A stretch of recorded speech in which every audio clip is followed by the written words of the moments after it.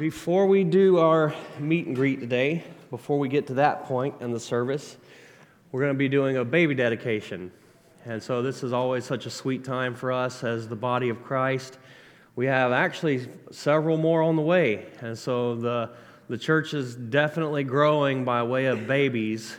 And that's always such a blessing, is it not? And so before we bring up Austin and Yen and Peter, I just want to share a few thoughts and what this means. And if you're noticing my little flowers here, my daughter brought that to me just a few minutes ago, so I'm rocking it. So, baby dedication. Well, we always like to go back to 1 Samuel as kind of our template for what this is, why we are doing what we're doing when we pray over the family and pray over the baby and bless the child in the name of the Lord. And if you're familiar with 1 Samuel chapter 1, you know the story is of a young woman named Hannah. And she is married, but she can't have children. And this really grieves her deeply.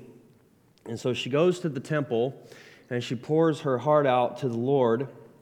In 1 Samuel chapter 1, verse 11, it says that she vowed a vow and said, O Lord of hosts, if you will indeed look on the affliction of your servant and remember me and not forget your servant, but will give to your servant a son, then I will give him to the Lord all the days of his life. And so this was a vow that she made before God, said that if he would bless her with this child, she would give him back to the Lord all his days. And God honored that. God honored her request. She had a child. He was a mighty man of God, Samuel, this mighty prophet and priest. Well, after the child was born and weaned, she made good on her promise, and she took the child to the temple.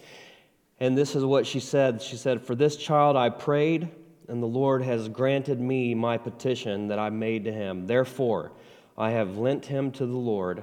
As long as he lives, he is lent to the Lord, and he worshiped the Lord there. And so this is a beautiful picture of what it is. We recognize that any good thing that we have comes from God, and it's ultimately his. It's back to him, and it's for his glory. Amen? And we know that children are a blessing from God. God grants that to us. We seek to raise our children in the training and admonition of the Lord. And we essentially give our children back to the Lord. Father, they're yours. Please bless them, love them, strengthen them, teach them, reach them with your saving love. And it's our goal, it's the parents' goal, to do everything that they can to model Christ-likeness, to model humility, to have devotionals, to put the child in a place where they're going to receive the care and the nurture and the Word of God and grow up, God willing, to be a mighty little man or a mighty little woman of God. Amen? And so it's not so much for the child as it is for the parents. It's the parents that are vowing before the Lord that they're going to raise their child in a godly way. And we do this as a body of believers, as the body of Christ, because we are a covenant community. We are a family. Amen? And so they are saying, Austin and Yen are saying that they're going to raise their child here amongst this community, and we're going to bless them, love them, pray for them, serve them, help them in any way that we can. We're a family. Amen? And so that's what this is all about. It's special. It's always such a blessing to be able to do this. And so we want to bring them up now, and we're going to pray over this family.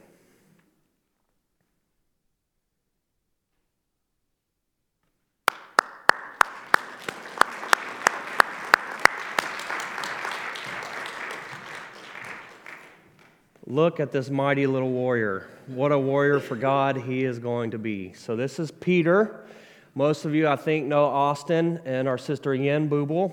And so, such a delight. We love you guys. Y'all have been nothing short of an encouragement to us since you've been here. And God has just knit us together. And it's been so awesome to see this baby boy come into our midst. And we're so excited to watch him grow up and to see what God is going to do in your family and in his life. And we're committed to loving you guys and praying for you, and we want to do that right now. Amen? So would you join us in prayer? Father, we just lift up this family to you. We pray your blessing upon them.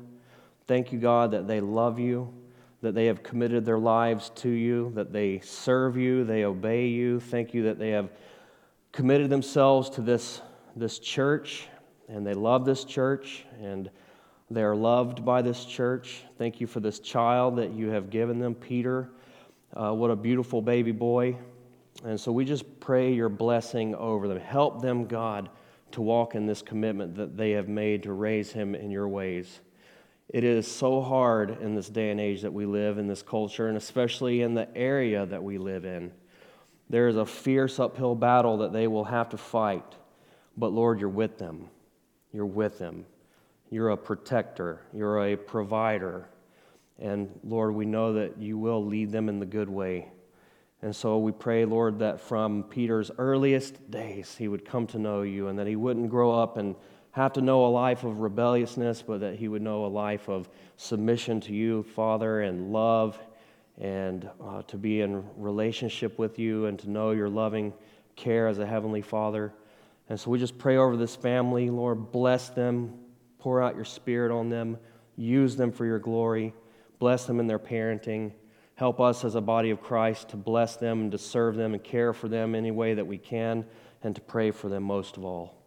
And so we thank you, Father, and we praise you. In Jesus' name, amen. Amen, amen. Bless you guys. Thank you. Love you guys.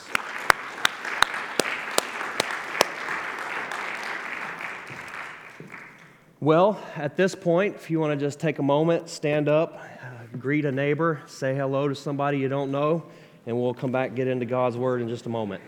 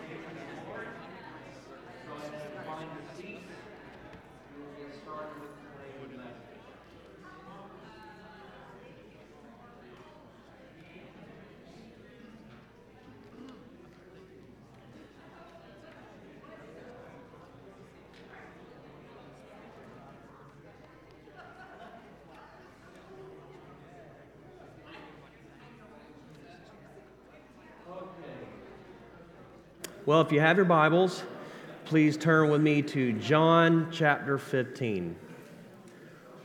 That's the cue to stop talking right there. My wife is not with us today. She's at home sick, and so just wanted to say, hey, baby, she's watching, and love you, and miss her always. So glad she's able to tune in from home at least, though it is just not the same, is it? But here we are in the house of the Lord, and so it's an honor to be with you all and to be able to open God's Word to you and to be able to sit under God's Word together as we receive from Him. So with that, allow me to pray, and we will dig in. Father, we love you. We praise your holy name. We thank you, God, that you're with us, that you're for us. Thank you, God, that we have your word, and in your word is life, for it testifies of Christ and the gospel and everything that we need to know you and to have life and to live lives that are pleasing and fruitful and productive and effective. Thank you, Father. Thank you. That's a grace and a mercy that we didn't deserve. But Lord, that's why it's grace and mercy, because you are gracious, merciful, and loving, and you have seen fit to bless us, Lord, to teach us. And so, Father, have your way in our midst today. Holy Spirit, please minister to us by your living word. Help us. We need your help. And thank you that we have all that we need for life and godliness through Jesus Christ and the Word of God and the Holy Spirit. Praise you, Father, in Jesus' name. Amen. Amen. Amen. Also, last week, I can't even believe that I forgot to mention this, but most of you probably know by now that Pastor Dan and Michaela had their baby.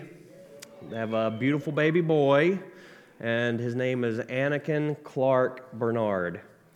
And so I got to see him this week, and man, what a blessing. And so praise him. I look forward to doing that dedication as well.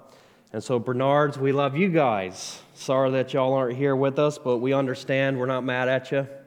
And with that, let's turn our attention to God's Word. Okay, so we're moving into chapter 15 of John now. We are in what is called the Upper Room Discourse.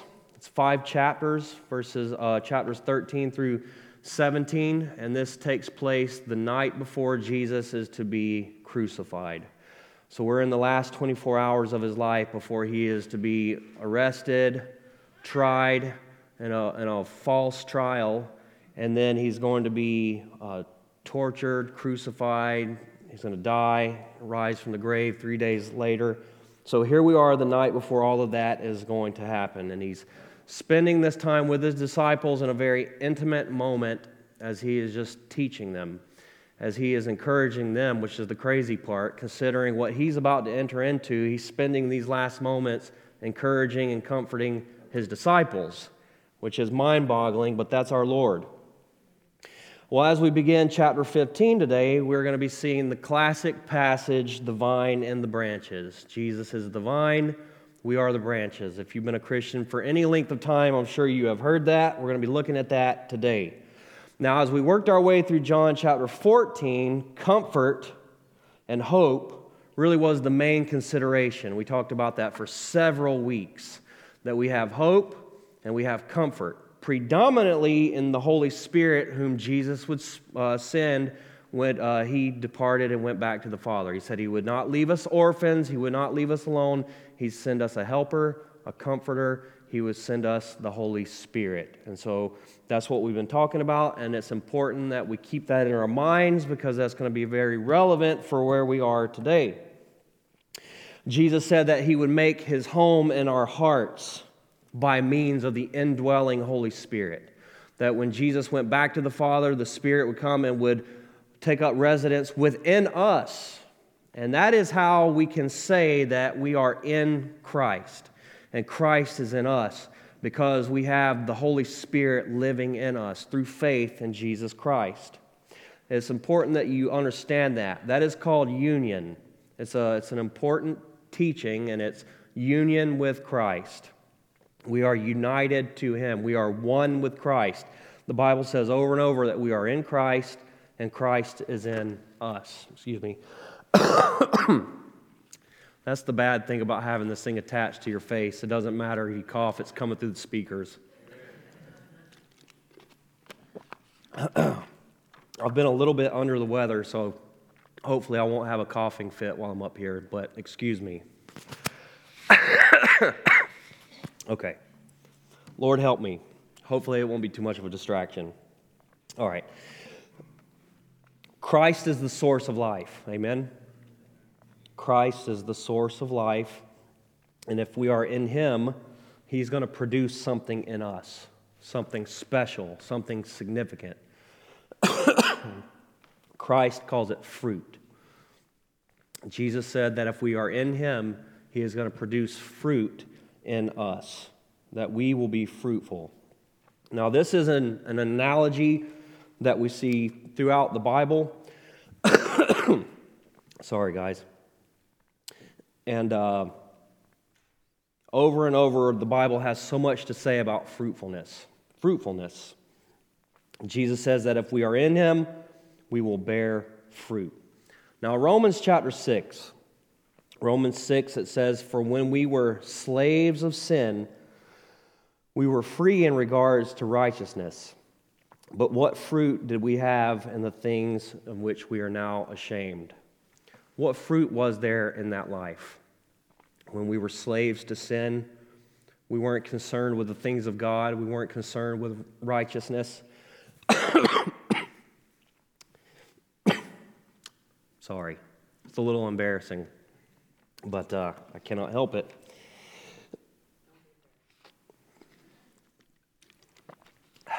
Let me pray for a second. Do y'all mind? Okay. Lord, sorry, but this is super distracting. Please help me, Lord, to be able to teach well and not to be having coughing fits while I'm up here. This is far too important. Lord, this message is good, and the enemy would not want this to be preached to the people here today without distraction. So, Father, please help me. Help me to be able to preach and help us to be able to follow. In Jesus' name, amen. Okay. So we were free in regards to righteousness, but what fruit was there? We had no fruit in our lives. But listen to this. In verse 22 it says, "But now having been set free from sin and having become slaves of God, you have fruit to holiness and everlasting life." We have fruit. We have something that comes forth in our life because we are in Christ, because we are found in Him. And it's a beautiful thing. 2 Peter chapter 1, it says, "For this very reason, make every effort to add to your faith virtue, and to virtue knowledge, and to knowledge self-control, and to self-control steadfastness, and to steadfastness godliness, and to godliness brotherly affection, and to brotherly affection love. For if these qualities are yours and are increasing, they keep you from being ineffective or unfruitful in the knowledge of our Lord Jesus Christ." Thank you, sir. Appreciate you, my man. So, we have everything that we need in Christ to have a productive and fruitful life. And Peter says here that if we are concerned with these things, if we are concerned with growing in these things, if these things are ours and we are increasing in them, we will neither be ineffective or unfruitful. Unfruitful. I don't know about you guys, but I desire to have a fruitful life. I desire to have a fruitful, God-glorifying, God-honoring life. I want to be a blessing to other people. I want to see that the work of God is really happening in my life, and that I'm growing, and that I'm producing fruit. I know that's the desire of any of us in here who know the Lord, and we can have that. We must have that. If we don't have that, that's a problem. And that's what we're going to see in part in our text today. So I've titled this Life in the Vine. Life in the Vine. Union with Christ equals fruit. Union with Christ equals fruit. So, if you're taking notes, the first point the Father is concerned and committed to our fruitfulness. The Father is concerned and committed to our fruitfulness. Verse 1, Jesus says, I am the true vine, and my Father is the vine dresser. Every branch in me that does not bear fruit, he takes away, and every branch that does bear fruit, he prunes, that it may bear more fruit. Already you are clean because of the word that I have spoken to you. Now, notice here in the text that Jesus says he is the true vine. Jesus says he is the true vine. This is the seventh of the 7 I am statements in the Gospel of John. Remember, I told you that throughout this Gospel, and only in the Gospel of John, do we find these statements. They're called the I am statements. And so Jesus takes for himself this title, I am. And if you're familiar with Exodus chapter 2, you know that that goes back to the burning bush. When Moses is confronted by this voice coming from this burning bush, and it's Yahweh, it's the Father, it's God, and he says, he is I am. That's how he refers to himself. So when Jesus says, I am, they know what he means by this. They know what he's saying about himself. But then he always attaches to it this statement of significance. And all of these statements have something to do with eternal life. And that's important. We're going to come back to that.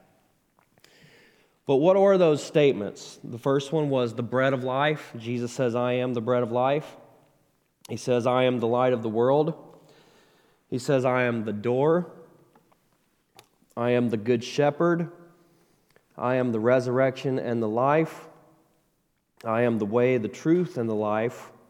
And I am the true vine. I am the true vine. So what does he mean by true vine? What's the significance of this? What does he mean when he says, I am the true vine? Well, throughout the Old Testament, God frequently used this language to talk about Israel. He frequently referred to Israel as the vine or the vineyard, but it was always in a bad sense. It was always negative. And I'll just give you an example of that in Isaiah 5, verse 1. It says, let me sing for my beloved and my love song concerning his vineyard. My beloved had a vineyard on a very fertile hill. He dug it and cleared it of stones and planted it with choice vines. He built a watchtower in the midst of it and hewed out a wine vat in it. And he looked for it to yield grapes, but it yielded wild grapes. And now, O inhabitants of Jerusalem, men of Judah, judge between me and my vineyard. What more was there to do for my vineyard that I have not done in it? So God is saying, what more could he have possibly done? He spared no expense. He cut no corners. He did everything that he could possibly do to make Israel fruitful. It had everything that it needed. And yet, at the end of the day, it was not. And that was God's expectation for the nation of Israel, to reflect his glory to the world, to be a nation set apart, to be unique, to be a peculiar people that walked in his commandments, loved him and him alone, and manifested his name and his glory and his works to the rest of the world, and they failed. They failed in that. Even though God had done so much for them, they failed and they went after other gods. And so they were a vine that did not produce. They were not fruitful for God. So Jesus comes on the scene and says, I am the true vine. They would have known. This would have been so significant to them. Jesus is our great champion. Amen? Jesus did what nobody else could do. Jesus did what Adam failed to do. Adam was given a command, a very simple one, in the garden, but he could not keep it. He failed. He ate the fruit that he was told he could not eat, he and his wife. Jesus did what Israel could not do. Israel could not walk in God's commandments perfectly. They could not honor him and reflect his glory as they ought. Jesus did in every sense. Jesus did what the law itself could not do. The law can't save us. The law can only condemn us because we can't keep the law. We're not law keepers, we're law breakers, right? But Jesus kept the law perfectly. Jesus did what we could not do. He did what we ourselves could not do. Jesus did it. Jesus is the true vine. He is the one who came and truly succeeded in bearing fruit for God. And in Christ, we can do the same. In Christ, we can be fruitful because of what Christ has done for us. Amen? And so Jesus is the true vine. Now, I want to draw your attention to this. Jesus said that the Father is the vine dresser. You ever notice that before? Right there in verse 1. We always make a beeline to Jesus as the vine and we're the branches, right? But have you ever stopped to consider this interesting little phrase here, that the Father is the vine dresser? It's easy to overlook that. Now, what is a vine dresser? Well, it's simply a farmer, really. But I suppose, obviously, this is very significant to us because we're right here in the Napa Valley. And so you might think of a vineyard manager, somebody who is in charge of making sure that everything is as it needs to be in the vineyard. They're overseeing the well-being of the vines. They're doing the pruning. They're making sure, and this is foreign to me. I don't know a lot about this, but you catch my drift. You get what we're saying here. There's this other very significant character in this story that we often overlook, and it is the Father. And it is His care for the vine so that the vine will produce. And that is amazing to me. The Father is intimately involved in the cultivation of the vine. The Father is intimately involved. He is concerned with our fruitfulness. He's committed to it. He's committed to it. And that to me is great news because in a lot of ways, when people preach this text, they make a beeline to you have to abide in the vine. You have to abide in the vine in order to be fruitful, right? Isn't that what we normally hear? And sometimes we might feel like we're doing a pretty good job with that. A lot of the time, I think we realize we're not doing a very good job with that. But you know what? We fail to take comfort in the fact that the Father is in control of all of this. The Father is tending the vine. The Father is working sovereignly in us in all of this to see to it that we will be fruitful. Amen? It is a done deal because the Father is in control of it. He is in control. And what are we told that He does here? He does pruning and removing. Pruning and removing. The Father removes the branches that doesn't bear fruit, and He prunes the branches that do bear fruit. Jesus says that every fruitful branch will be pruned. Why? So that it will produce more fruit. You know what fruit is? It's the product of a tree or a plant. That's a major revelation for you this morning, isn't it? It's simple. The analogy is so simple, and I just felt like I need to start there. That's why it's called produce. It's the product of a plant or a tree. Fruit is. Fruit is something that grows in due time. Fruitfulness is something that comes in its season. It's not something that can be rushed. And so I want us, maybe you're discouraged this morning. Maybe you feel like you're not as fruitful as you wish you were or as you thought you would be by now. But I would encourage you, fruit comes in its season. It comes naturally. It's produced. It's not something that you can fabricate or manipulate unless it's pure hypocrisy, right? We can do that, but that's not what we want, right? That's not true fruit. And so it's something that takes time for God to work out. And so the reality is, if you're in Christ, you are where God would have you be right now. I've had to tell myself that on many occasions. It doesn't help me a lot, as it should, but I get frustrated because I know where I struggle and I want to be better than that. I want to do better than that. And sometimes I just find that no matter how hard I try, I cannot progress past this point. And I have to just fall back on the fact that God has me where He wants me right now. Otherwise, I would be further ahead than I am. And so I have to trust God's timing. I have to trust God in the process of all of this. And so do you.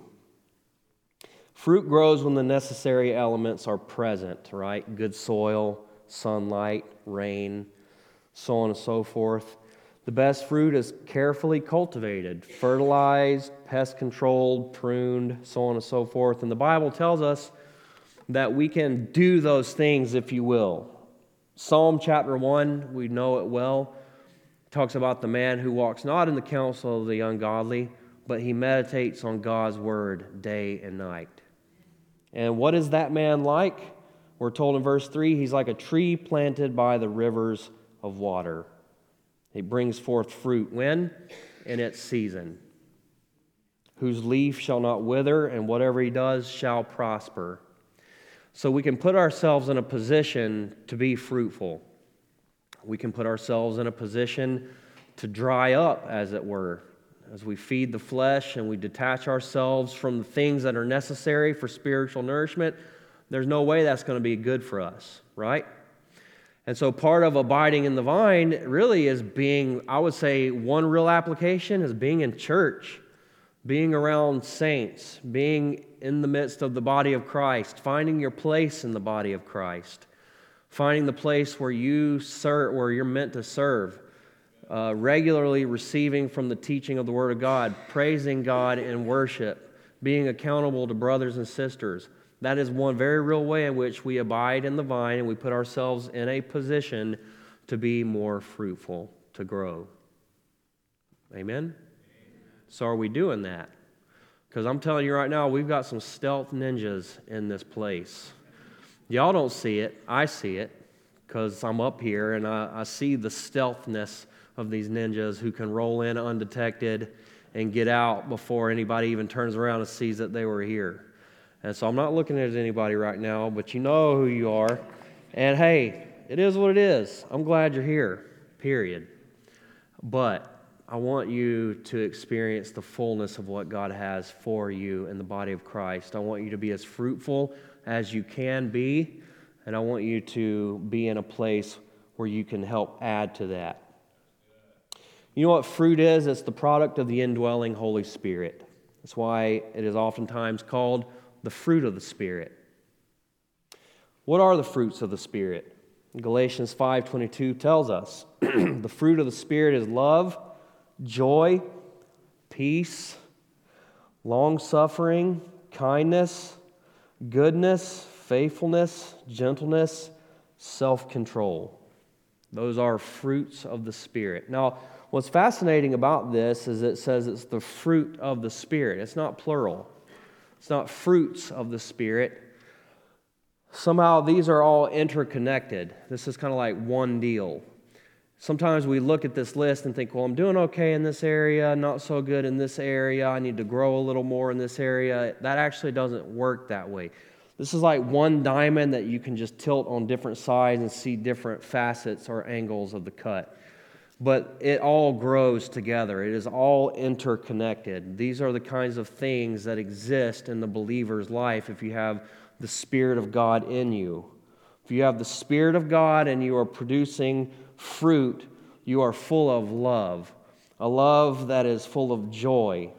You have a joy that is full of peace. You have joy, peace, love, which causes you to be long-suffering and kind and full of goodness and faithfulness. You understand? All of these are interconnected. They overlap. They're intertwined.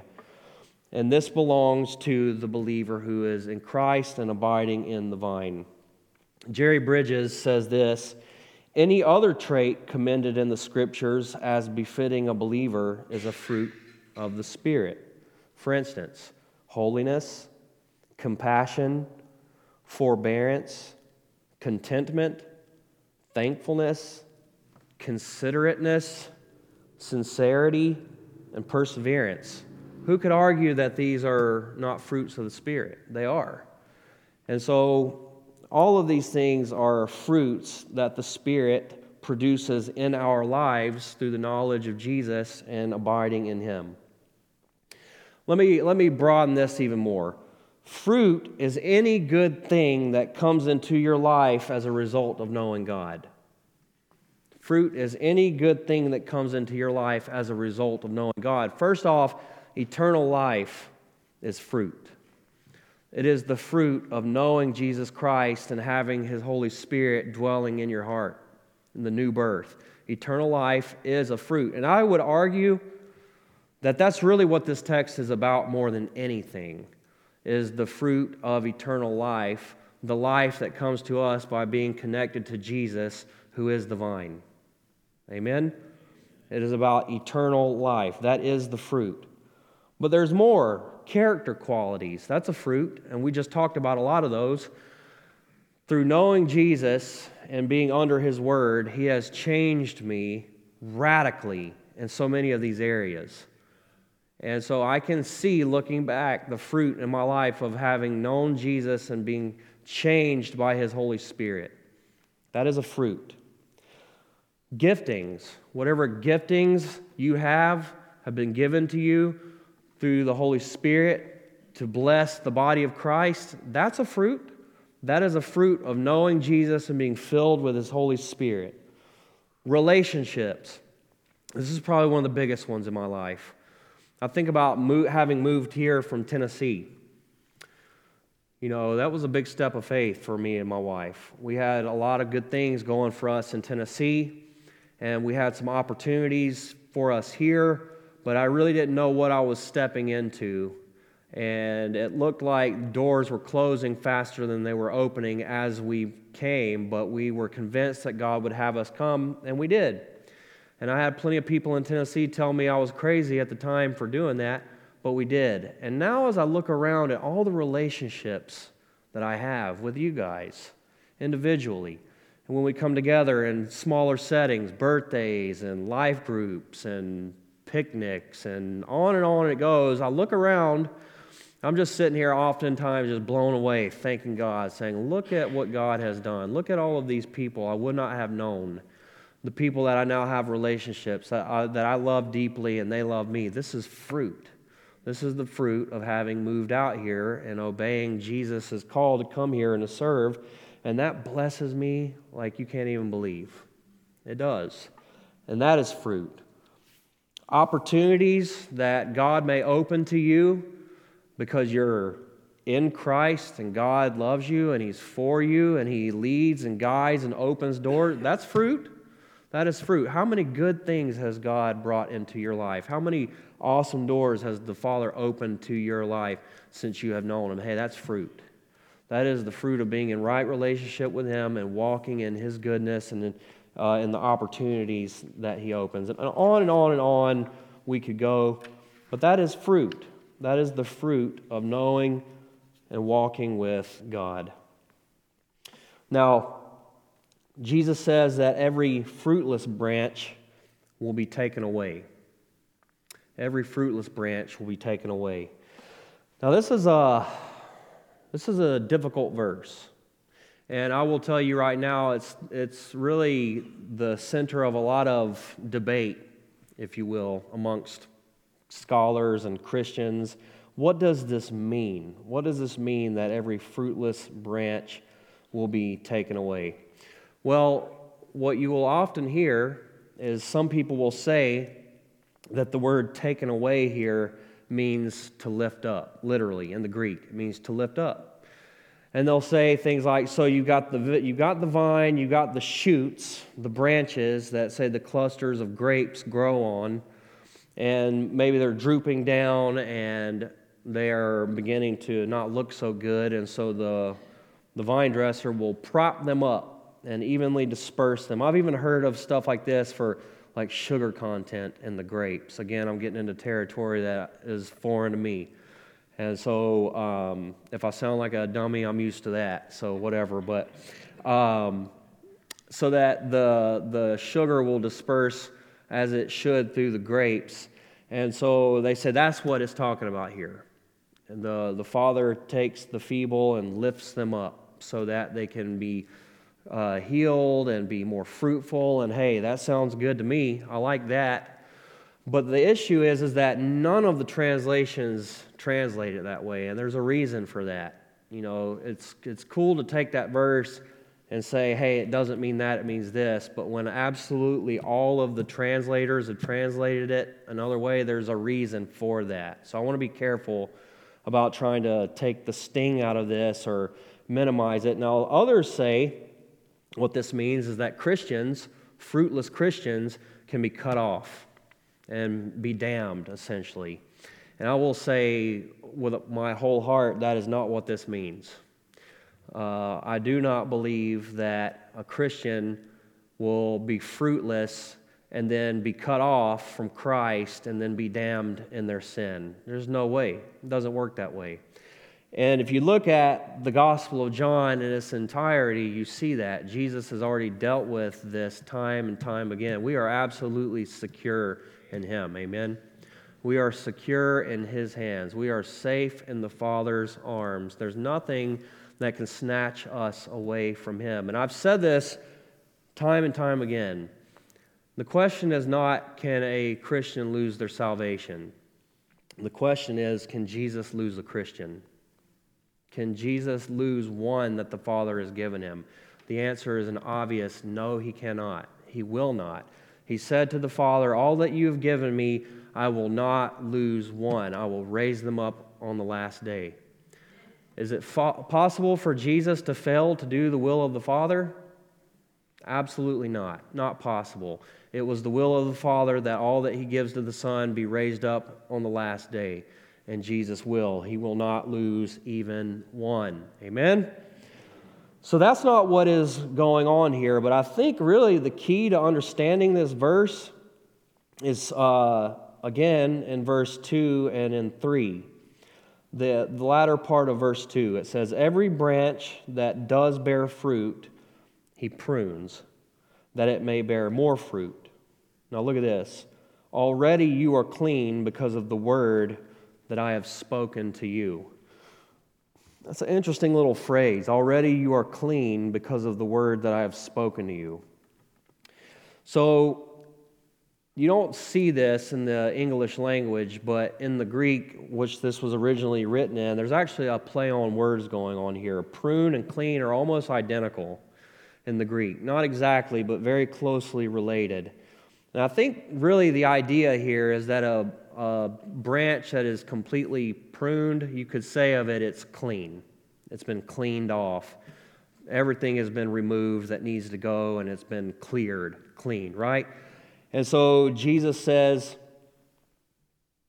that which is fruitful is pruned so that it will be more fruitful, and you are fully pruned. It's kind of like what He's saying. You are clean. Now, this is language that has already been used before.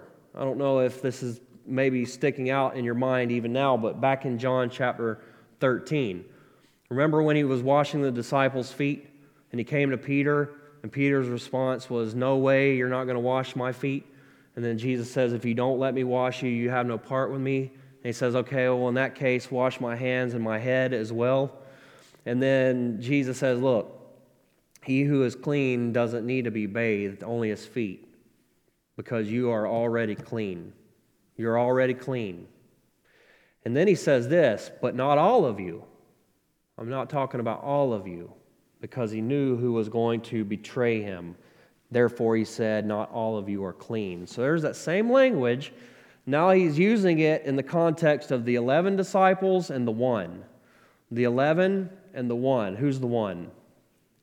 Judas, exactly. So remember what's happening right now as Jesus is speaking to them. Judas has already left, and he is on his way to go betray Jesus. Judas is a pretender. Okay, he is not legitimately in the vine. He was not bearing fruit. The disciples were in the vine, they were bearing fruit. Judas was not. He was a hypocrite. He was pretending to be something other than what he was. He was the treasurer of the group. Remember, he had the money box, but he was actually stealing out of it. Remember, he rebuked Mary for breaking that alabaster flask of oil and pouring it on Jesus' feet. And he was like, you know what? We could have sold that and given it to the poor. But he was actually, what was he wanting to do with it? He wanted to steal the money for himself. See, he was a hypocrite. And I think that's exactly what we have going on here. This is what Jesus is talking about. You have those who are really in the vine, those who are really connected to Jesus as the source of life, those who are truly producing fruit, and if you are, you will, period. Then you have those who are pretending. They're pretending to be in the vine. They look like they're in the vine. On the outside, everything's looking kind of good. They're saying all the right things, but they're not actually in the vine. And Jesus says the Father is going to take them away. He's going to remove them. He's going to make it manifest at some point that they were never actually part of the vine. They will be removed. This is meant to be a warning. This is not meant to scare Christians, okay? You better be fruitful or else. If you don't produce enough fruit, God's going to cut you off and throw you into the fire, right? And so we just need to recognize that's not what's going on here. Who determines what is enough fruit? You know, these are kind of arbitrary things that we put on ourselves, you know. And so it's not that way. The point of the text is, if you are in the vine, you have eternal life. If you have eternal life, you will be fruitful in Christ. You will be as fruitful as God will have you be in its due season, but God is absolutely in control of all of that. Now, if you're pretending to be in the vine, if you haven't really trusted Christ, if you're putting on a show, then be warned. Be warned, you do not have the life of God flowing through you. You do not have eternal life. You do not have true, lasting, meaningful fruit. And what does Jesus say the Father does? He takes them away. And this corresponds to verse 6. Look at verse 6. If anyone does not abide in me, he is thrown away like a branch and withers, and the branches are gathered and thrown into the fire and burned. That is strong, scary language. And that is what Jesus said will happen to the pretender, the one who's not actually in Him, the one who hasn't actually trusted Christ for salvation, but is a pretender. They will be exposed, they will be removed, and God help them, they may even die in that state and be judged. But that doesn't have to be the case. It doesn't have to be that way. You can be in the vine. You can know Jesus Christ as your Lord and Savior. You can know the Father as your Heavenly Father. You can have a fruitful and effective life here on this earth. Amen? Man, that is the good news. This is an invitation. It's a warning, but it's an invitation.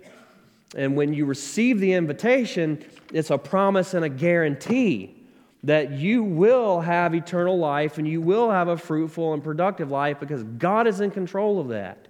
The vine dresser is working faithfully, consistently, committedly to you. He is more committedly. I don't know if that's a word or not. Anyways, God is more concerned with our fruitfulness than we even are. I mean, think about that. God is more concerned with your fruitfulness than you are. I don't know about you, but I think a lot about my fruitfulness. I want to be fruitful. But God is even more concerned about it than I am. He's committed to it. And so if you don't know Jesus, call upon His name. Trust Him. Abide in the vine. He is the vine. We are the branches. Look at verse 4. I got to move really fast. Really fast. Jesus alone is the source of our fruitfulness. Abide in me and I in you, as the branch cannot bear fruit by itself unless it abides in the vine. Neither can you unless you abide in me. I am the vine, you are the branches. Whoever abides in me and I in him, he it is that bears much fruit. For apart from me, you can do nothing. So He's the source. He's the only source. He's the only source. And so we must abide in Him. Are you in the vine? Are you in the vine? Ask yourself, have you confessed Christ as your Savior? Have you trusted Him for salvation? Are you attempting to walk alongside other Christians and be plugged into the church? Are you spending time with Jesus? Are you reading His Word? Are you praying? Are you worshiping? Are you obeying? Are you connected to the vine? You must be. You must be. We have a responsibility to do our own part. Well, I'm going to stop here. I was planning on covering a lot more verses. It's an awkward place to close. Sorry. I didn't want to close with the hellfire part. Maybe that's not a bad thing. I don't know. Maybe that's not a bad note to leave on. But I had so much more I wanted to say, and we just didn't make it there today. But we'll look at it next week. Sound good? All right, let's pray. Father, we love you. We are so grateful for your kindness and your love. Thank you that you're committed to us. Thank you that you are invested in our fruitfulness. You have spared no expense. You have given your Son, Jesus Christ, to die for us, to die in our place.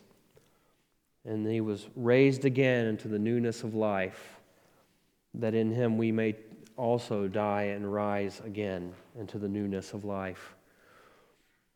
That we would have that same power that raised Jesus from the dead working in us by the Holy Spirit. That we, as those who are in the vine, would produce fruit, spiritual fruit, meaningful, eternal, pleasing fruit for you, Father. We praise you, Lord, and we thank you. In Jesus' name, amen.